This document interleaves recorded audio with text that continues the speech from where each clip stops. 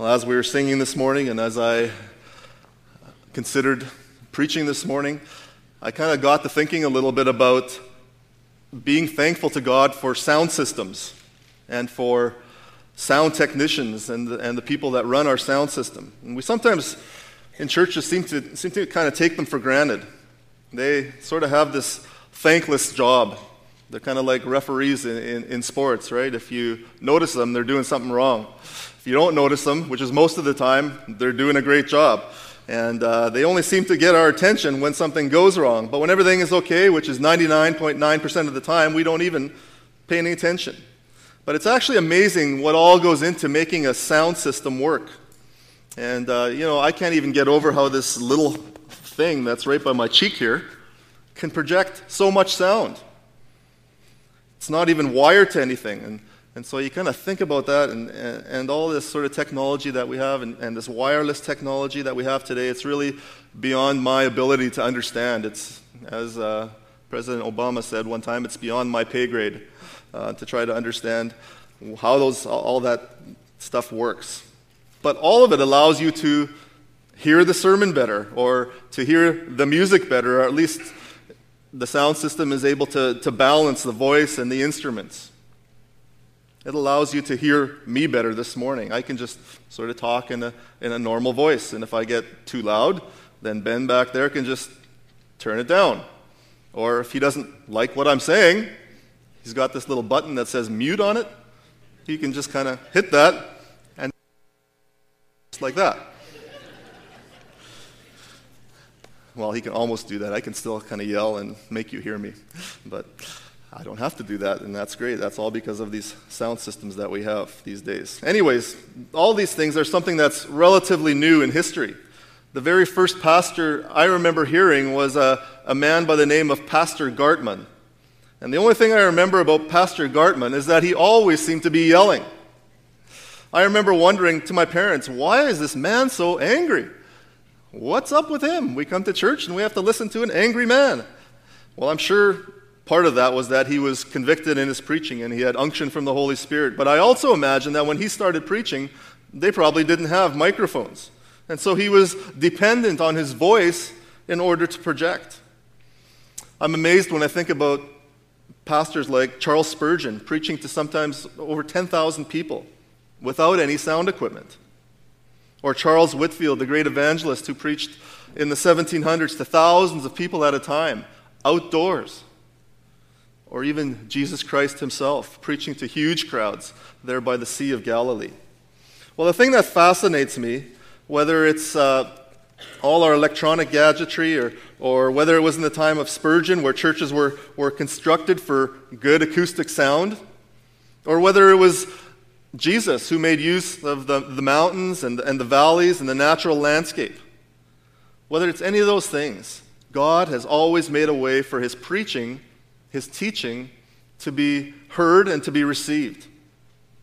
He even uses sign language for the hearing impaired. But all of this because the hearing of the word is really important to God. It's important for the salvation of the lost. Romans 10 says, how will they believe in whom they have not heard? How will they believe in him whom they have not heard? And how will they hear without a preacher? So it goes on to say that faith comes from hearing, and hearing by the word of Christ. That's salvation. And it's important also for the obedience of those who profess to be godly. I love how Jesus ends the Sermon on the Mount in Matthew 7. He says, everyone who hears these words of mine and does not act on them will be like a foolish man who built his house on the sand. This all brings up, when you think about it, that God has made his hearing available. It brings up a bit of a dilemma. The issue does not seem to be that God's word is not heard.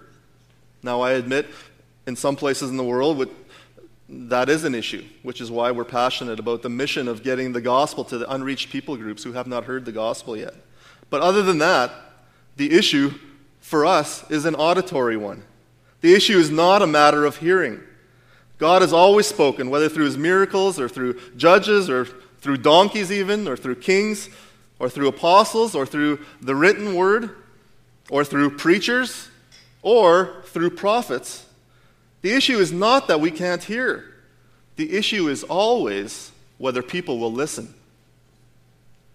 And we have the same thing in Micah. And that's how I put it in the title. Micah is a matter of auditory attention. God raises up this prophet Micah to try and get people's attention. He wants them to listen, lest they be susceptible to the judgment of a holy God. And so the question for us today, for you today, for me today is, are you willing to listen to the voice of God? The book of Micah is structured around these commands from God to listen. Micah can basically be divided into 3 sections, each of which begins with the word hear. Hear. You see them in chapter 1, verse 2. Look there with me. Hear, O peoples, all of you. Listen, O earth, and all that it contains. And let the Lord God be a witness against you, the Lord from his holy temple. Or chapter 3, verse 1. And I said, hear now, heads of Jacob, and rulers of the house of Israel. Is it not for you to know justice? That's the start of the second section. And then over to chapter 6, verse 1, the portion that Pastor Wayne read for us. Hear now what the Lord is saying. And so Micah 1 and 2 are one section. Chapters 3, 4, and 5 are another section. And chapters 6 and 7 are the third section. But even throughout these divisions, you'll find these sort of continual challenges. When people don't listen, things will go bad. When people do listen, things will go good. And so when Micah shows up, probably between 750 to 700 years before Christ, the situation in which he preaches in, sin is rampant. And so God sends them to Israel.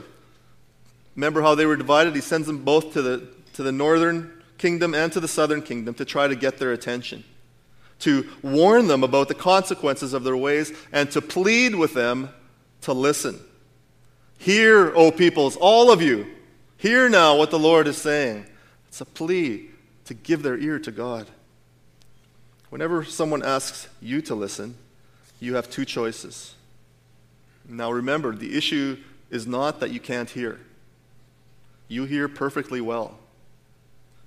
The choice you have is to listen or to not listen.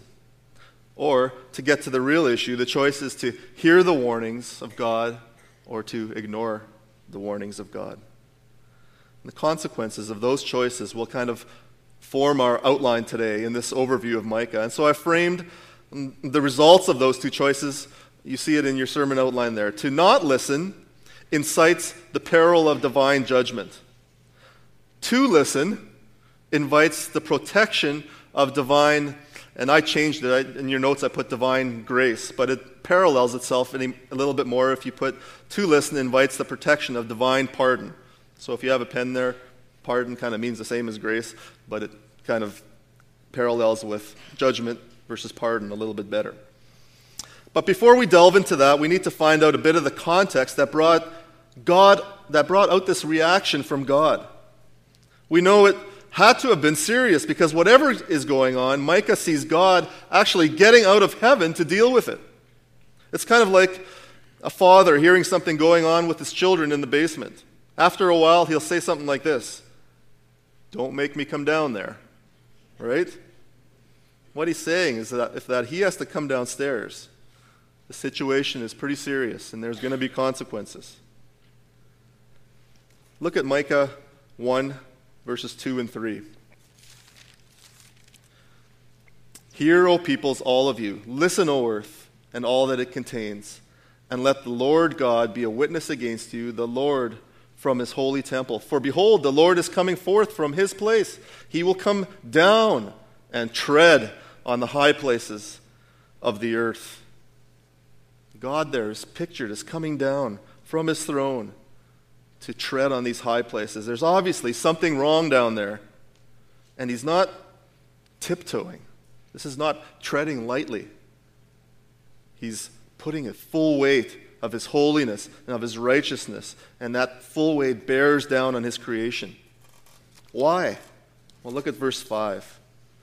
All this is for the rebellion of Jacob and for the sins of Israel.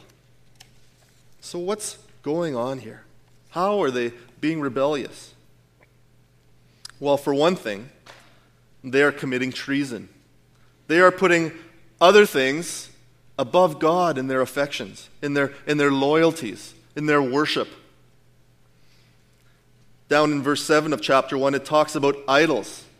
In chapter 5, verse 13, we read of carved images and sacred pillars. When it comes down to it, they're basically telling God to get lost. Yeah, I know you brought us into this land, God, but we've moved on to more intellectual stuff, to deeper things. They're basically breaking the first and the second commandments, that you shall have no gods before me, and you shall not make for yourself any idols. Romans 1 puts it this way. He says, professing to be wise, they became fools and exchanged the glory of the incorruptible God for the image in the form of corruptible man. For they exchanged the truth of God for a lie and worshipped the served creature rather than the Creator. These people had fallen into unbelievable sin and degradation. They were sinful through and through. Not only had they broken the first and second commandments, they were guilty of breaking the 10th, and likely everyone in between. The 10th commandment is, do not covet. Well, look at chapter 2, verse 2. It says they covet fields and then seize them, and houses and then take them away. They rob a man and his house, a man and his inheritance. They covet, and this coveting leads them immediately to steal from the poor. Commandment number 8. Broken that one too. The leaders and the rich commit injustice on top of injustice. If you go to chapter 6, verse 12, it says there, the rich men of the city are full of violence. Her residents speak lies. Commandment number 9. They only care about themselves, full of pride. And that leads them to break all the commandments. In all three of these sections, we have a record of unbelievable and pervasive depravity. Chapter 7 sums up the totality and the thoroughness of the sin that smothered that culture. Verse 2 there says, the godly person has perished from the land, and there is no upright person among them. All of them lie in wait for bloodshed. Each of them hunts each other with a net. Concerning evil, both hands do it well. In verse 4, the best of them is like a briar, the most upright like a thorn hedge. And then it goes on to say that no one can be trusted, not neighbors, not friends, not even family. Sounds a lot like what Paul describes in Romans 3. There's none good, not one. They all have sinned. And he ends up saying, all have sinned and fallen short of the glory of God. The way this is described, it seems like he's describing hell on earth. But if you were to be transported into that culture, I'm sure you wouldn't see that evil from the outside. In fact, I'm not sure that the culture would look much different than ours. This context in Micah is God's evaluation of where things had gone, according to his standard. But listen, friends, it's God's evaluation that ultimately matters. God can see beneath the surface. While we're pretty good at hiding our motivations, at hiding our affections, God can see our hearts. God knows our motivations. What would he say about the world in which we live if he came down and had to speak to us? What would he say about our priorities?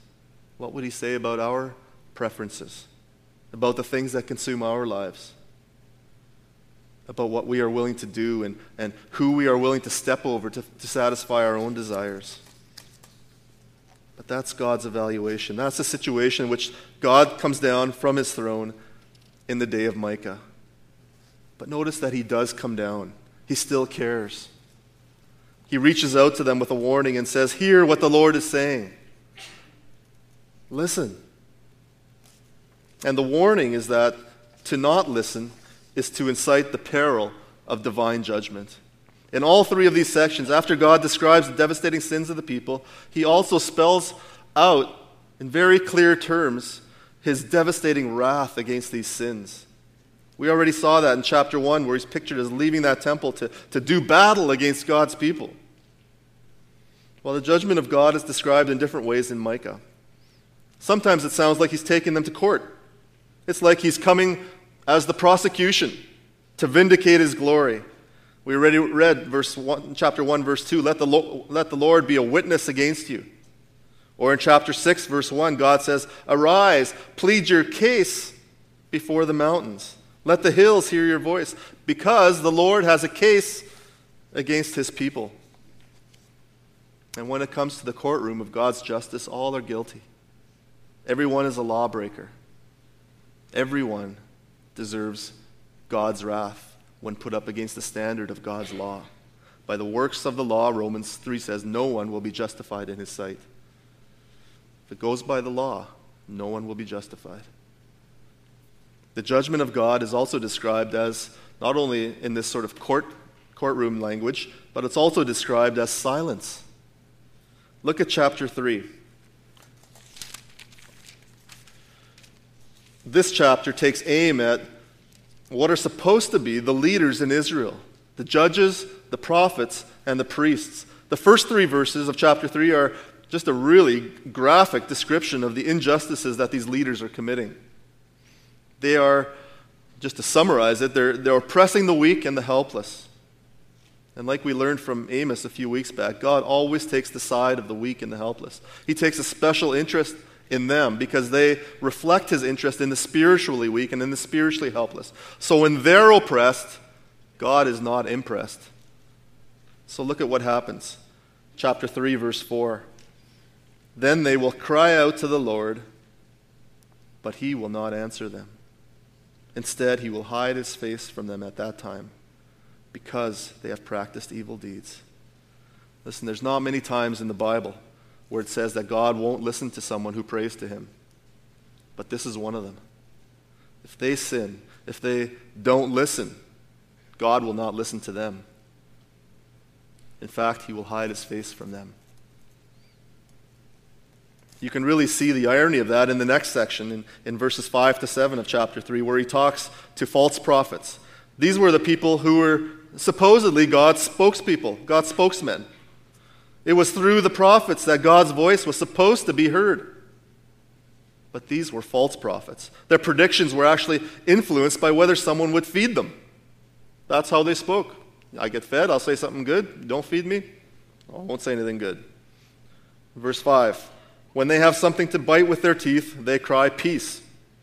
But against him who puts nothing in their mouths, they declare holy war. So look at what God does in verse 7. The seers will be ashamed, and the diviners will be embarrassed. Indeed, they will all cover their mouths because there's no answer from God. They won't have anything to say. God's not going to speak to them. The very people that were supposed to say what God told them to say would have nothing to say. God was silent. Folks, this is severe judgment. When God goes silent, people are in trouble.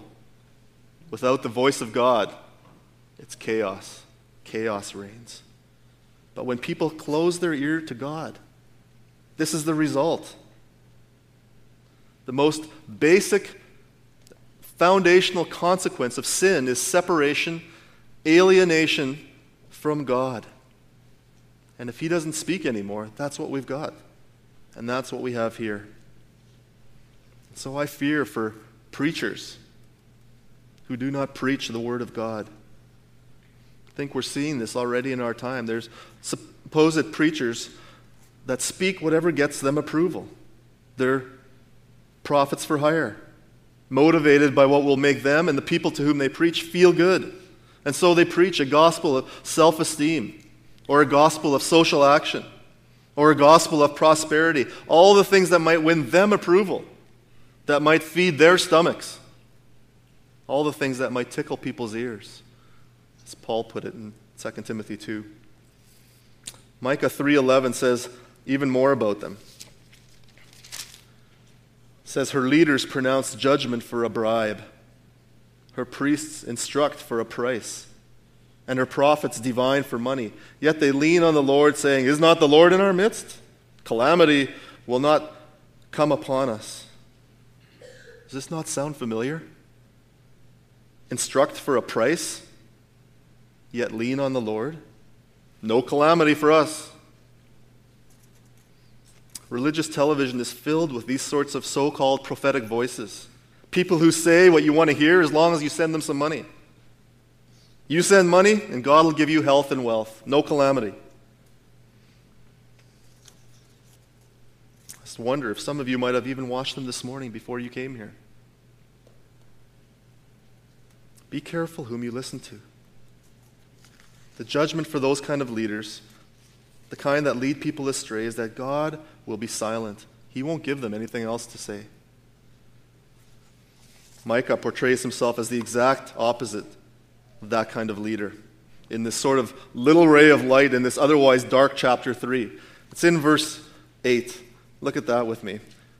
On the other hand, so you see there's going to be a contrast here, I am filled with power, with the Spirit of the Lord, and with justice and courage, to make known to Jacob his rebellious act, even to Israel his sin.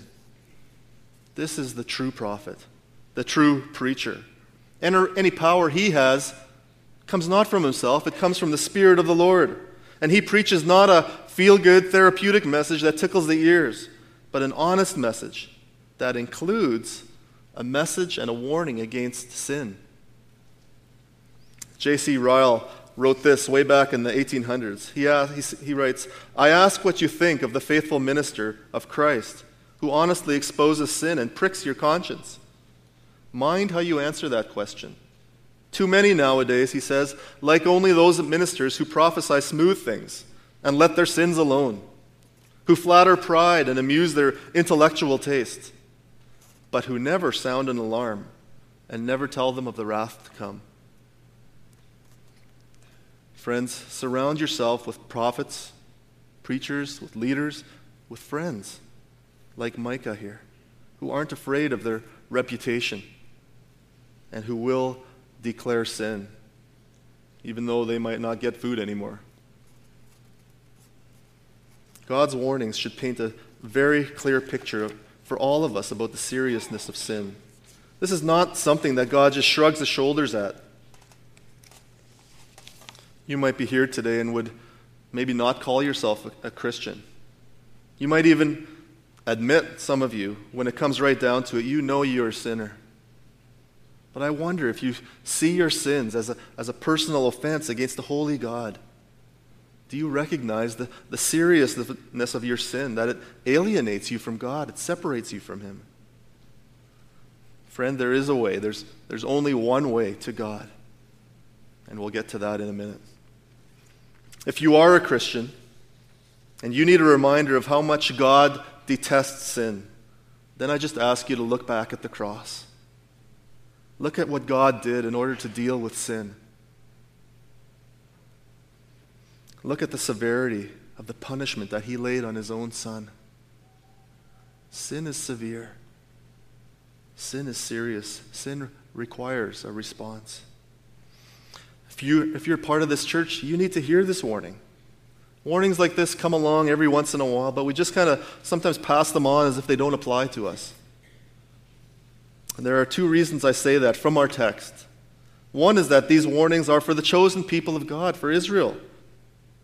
And so they've got to be for us as well. But the second thing that makes me want to warn us all is the fact that these people were so self-assured, so seemingly secure, so totally satisfied that they were doing okay, even to the point that they got prideful and arrogant about it. God is in the midst of us, they said, so we can do whatever we want. I fear we can sometimes be like that. After all, we live in the Bible Belt of Canada. We are Albertans. Yet God breaks into that smugness. He comes crashing in to theirs and to our self-assured lives and says, hear now what the Lord is saying. I'm talking to you. Yes, you. Listen, friend, what is it that gives you security? Is it the fact that you've attended church all your life? Does that make you immune, in your opinion? Is it the fact that you were maybe born in a Christian home? Is it the fact that you're involved in ministry, that you're doing good things in the community? don't presume upon God's grace that way. Don't boast in your own efforts or in your own noble birth. Put your faith in Christ alone. And then boast in Him as the only one that can save you, not all these things that you've been doing all your life. The right way to approach God is right here in Micah. Just go over to chapter 7. This is great stuff. But as for me, I will watch expectantly for the Lord. I will wait for the God of my salvation. My God will hear me. Do not rejoice over me, O my enemy. Though I fall, I will rise. Though I dwell in darkness, the Lord is a light for me. I will bear the indignation of the Lord because I have sinned against Him, until He pleads my case and executes justice for me. He will bring me out into the light, and I will see His righteousness. Here's someone who gets it. Someone who understands who he is. Someone who understands who God is. Someone who understands the seriousness of his sin. Someone who understands that his sin exacts the discipline of God. He's not arrogant, but he is confident. My God will hear me. You can see the opposite of the people to whom God says, you won't hear me. I'm not going to speak to you. Don't cry out to me anymore. Here, this man says, my God will hear me. He's also aware, though, of the severity of his sin in the presence of God. I'll take it, the indignation of the Lord, because I have sinned against Him. I deserve it. He knows he's a sinner, but he also knows God's promise. And so he's confident that God will rescue him. But how will He rescue him? How will God execute justice? And that brings us to our other point today. To not listen is to incite the peril of divine judgment, but to listen is to invite the protection of divine pardon. Even though all three sections in Micah are severe in their pronouncements of judgment, every section also includes this sort of sweet sound of salvation. It points to the hope for God's people. And that's where I want to end. I don't want to just beat you down with a stick and call you all sinners and say you're all doomed. There's always a voice of hope in these prophets. A sweet sound of salvation. It points to hope for God's people. The book of Micah was written as a warning, and these warnings would all come to fruition. Yes, Israel did not listen, and God used foreign nations, Assyria and Babylon, to rip them out of the promised land. But Micah was also written to give God's people hope. In chapter 2, verses 12 and 13, even though everyone else would be scattered, he says, I will surely gather the remnant of Israel. I'm going to do the opposite to this remnant. I will put them together like sheep in the fold. Whenever you think of sheep, you have to think of protection, safety, a shepherd that comes to protect his flock. These themes of a remnant and of sheep show up in other places. And then in chapter 4, verse 10, there's talk of rescue and redemption. And so Micah here is looking past the inevitable judgment that's about to happen to a future mercy and grace and kindness of God that He gives out through someone else. And God promises that for those who wait, for those who listen, God will not be silent. God will hear them. God will bring them out to light. They will see His righteousness. And this hope comes from the most unexpected place. Go back to chapter 5. Verse 2, As for you, Bethlehem Ephrathah, too little to be among the clans of Judah, from you one will go forth for me to be the ruler of Israel. His goings forth are from long ago, from the days of eternity. Therefore he will give them up until the time when she who is in labor has borne a child. And then the remainder of his brethren will return to the sons of Israel, and he will arise and shepherd his flock in the strength of the Lord, in the majesty of the name of the Lord his God, and they will remain, because at that time he will be great to the ends of the earth. This one will be our peace. From Bethlehem, from this insignificant little town, would go forth for me a ruler in Israel. All these words are so packed with meaning. We can spend lots of time on each one of them. The fact that Bethlehem is named points to the fact that the Messiah, being in the line of David, would also come from Bethlehem. But I think it's a lot more than that. I think the real point of Bethlehem is its smallness. The fact that a ruler would come from such an obscure place.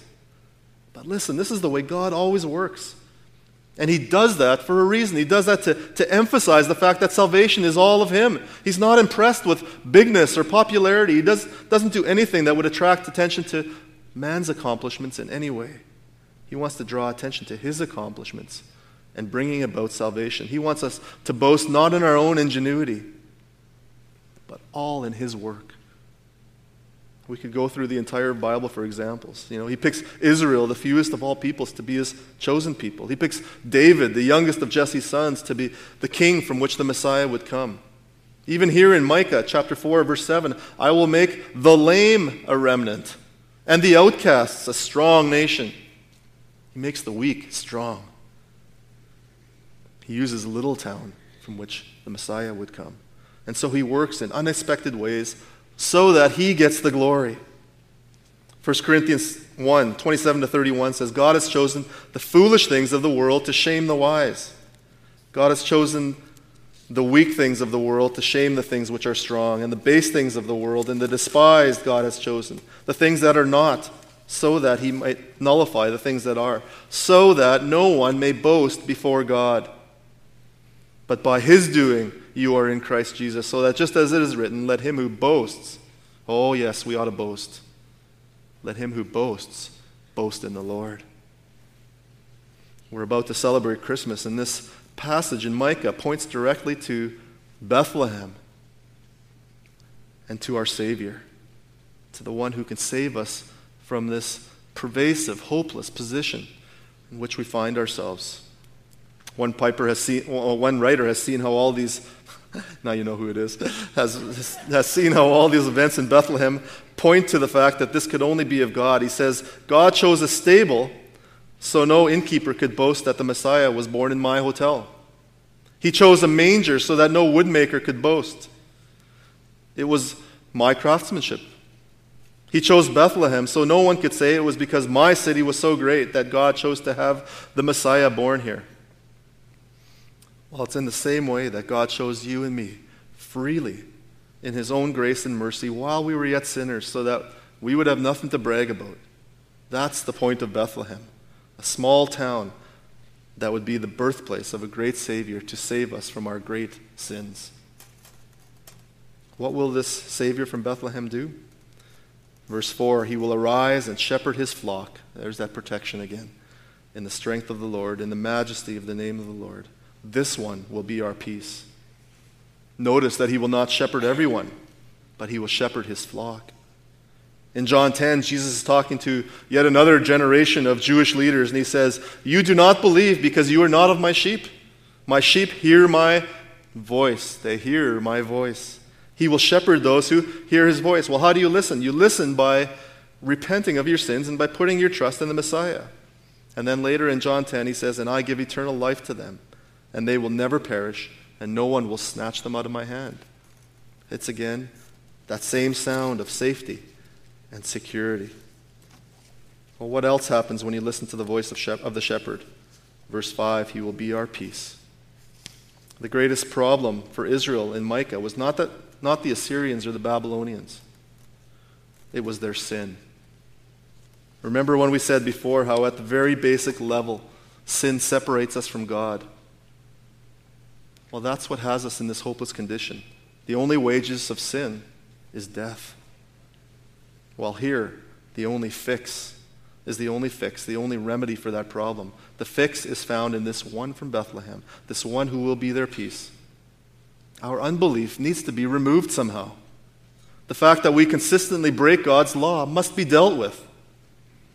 Ultimately, God's wrath must be removed.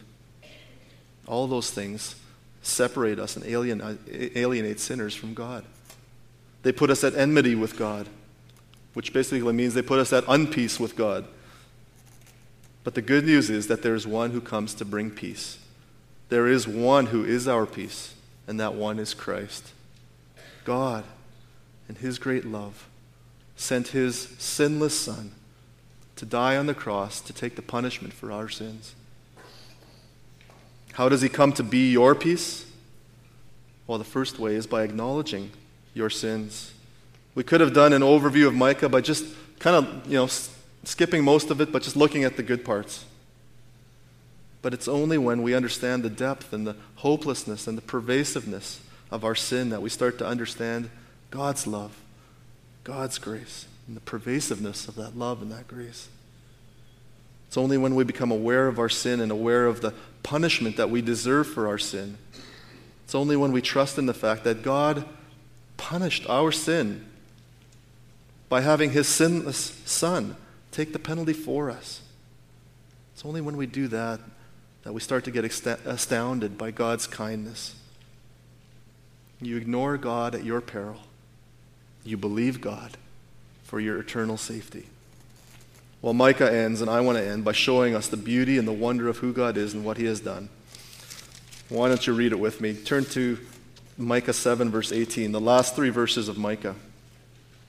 Who is a God like you, who pardons iniquity and passes over the rebellious act of the remnant of his possession? He does not retain his anger forever, because he delights in unchanging love. He will again have compassion on us. He will tread our iniquities underfoot. Yes, you will cast all their sins into the depths of the sea.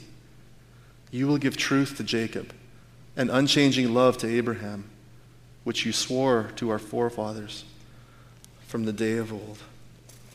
Charles Feinberg, he tells how Orthodox Jews have this little ritual on the Day of Atonement every year where they go down to a river and they empty their pockets into the river while they recite these verses that I just read. It's supposed to symbolize the casting of their sins into the sea.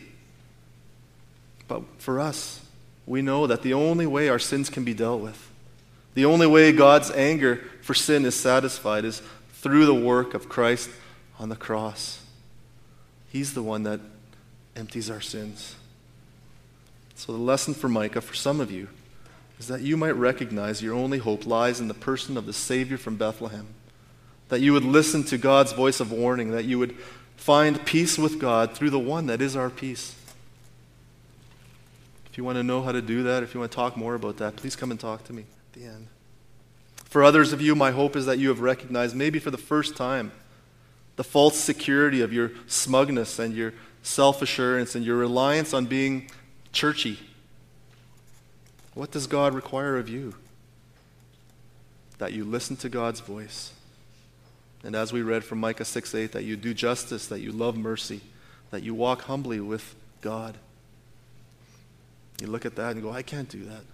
Well, yes, you can. The only way you can do that is through Christ. As he transforms your life, as he gives you a new mind and a new heart to follow him. Will you hear now what God is saying? Let's pray. Oh Lord, we thank you that you speak. Oh, how helpless we would be if you were silent. Lord, we want you to continue to speak to us. We want you to warn us about our sins.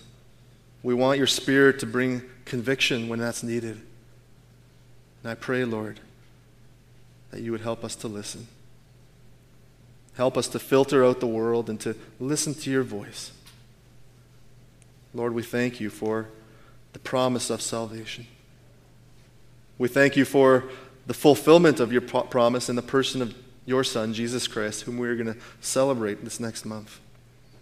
Lord, we thank you for your mercy and for your grace. We thank you for your love, your amazing love. Lord, we know we don't deserve it. Oh, who is a God like our God? Who is a God like you who pardons iniquity and passes over the rebellious act of the remnant of his possession? He does not retain his anger forever because he delights in unchanging love. Lord, thank you for doing all that for us out of your kindness. It's in Jesus' name that we pray. Amen.